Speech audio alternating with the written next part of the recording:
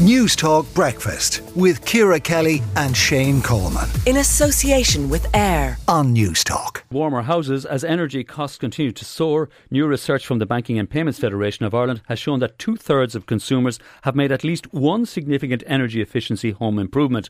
But 42% of those surveyed said they had looked into solar power and other more expensive investments and had said it was unlikely to make those investments over the next 3 years.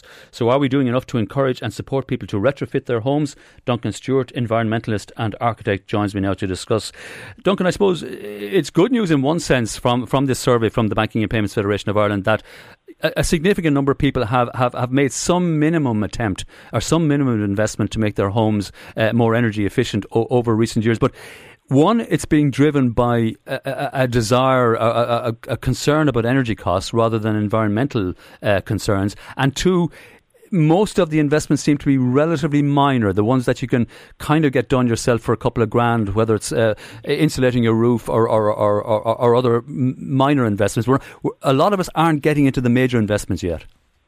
That's right, Vincent. Yes, I mean, it's really, and we're facing a massive energy crisis. You know, I mean, we have climate change, which is the existential issue that really is coming, and we're failing to meet our 2030 targets. We have a massive dependency on import of fuel, and we've seen the way prices have rocketed, and this winter is going to be very difficult for most people in Ireland, and into the future, energy prices are probably going to be an awful lot higher than we have seen in recent years. So we're really in a very difficult situation for householders this winter, and there will be a lot of people in fuel poverty that never experienced it before. And, you know, that they're going to have to deal with comfort conditions that they haven't experienced in the last 20 years, you know. So, were you concerned, Duncan? I mean, you know, the part of the government's climate action plan, up to 500,000 homes will be retrofitted by 2030. That's about 75,000 homes fully retrofitted per year from the mid-decade onwards. But yet, we saw no details at budget time in terms of how this is going to be financed, the type of grants that will be available, the types of cheaper loans will be available. We're not going to get those details now till early in the new year.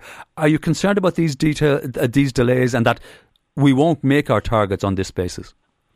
Yes, I'm afraid so. I mean, we really need, from these banks, you know, if they're really serious about green finance, they need to reduce the interest rates of their loans for householders when they're doing deep energy retrofits, or if they're installing solar energy or a heat pump or those sort of technologies that will get them out of their very difficult situation now that they're facing with energy. And, you know, at the moment, most people can't afford to make a loan. Can't afford to do this work, because the interest rates are too high.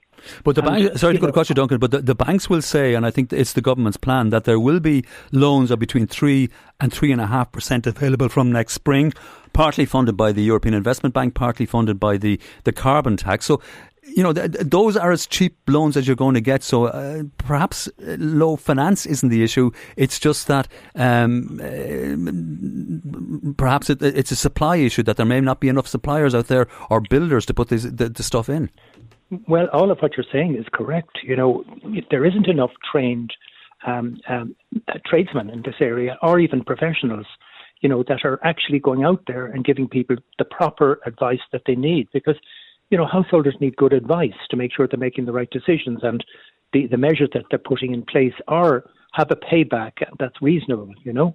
But I mean, if the interest rates if you think of the ECB, interest rates in the ECB for these sort of projects across Europe would be in the order of 1% to 2% interest rates, you know, and that would make a huge difference, because you can now plan your energy retrofit in such a way that the payback, you know, what you save in energy will be what you can put into paying back the loan. So what would be called a pay-as-you-save scheme would work much better, in my view.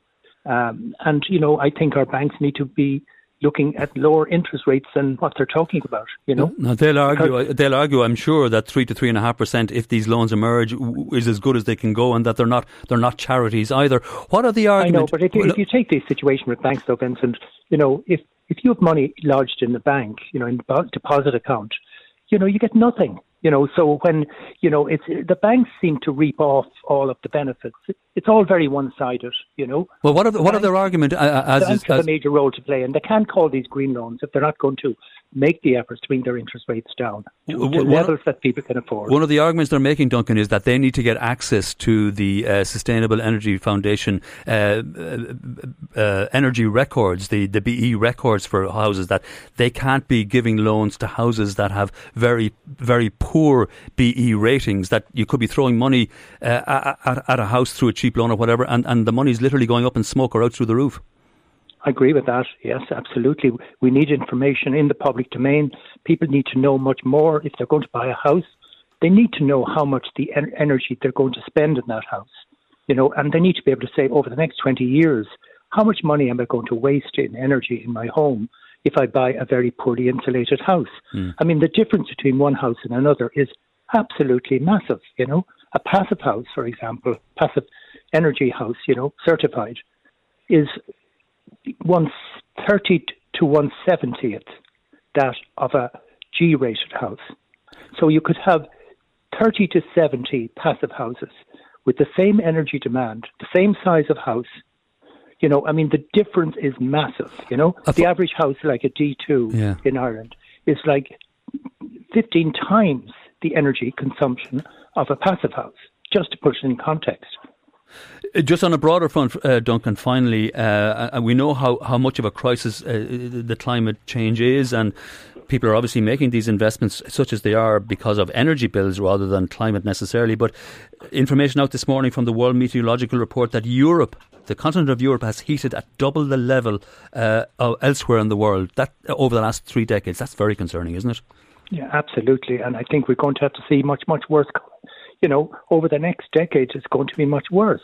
If we don't deal with climate change at the level we've got to, we're in denial about how serious climate change is in our country.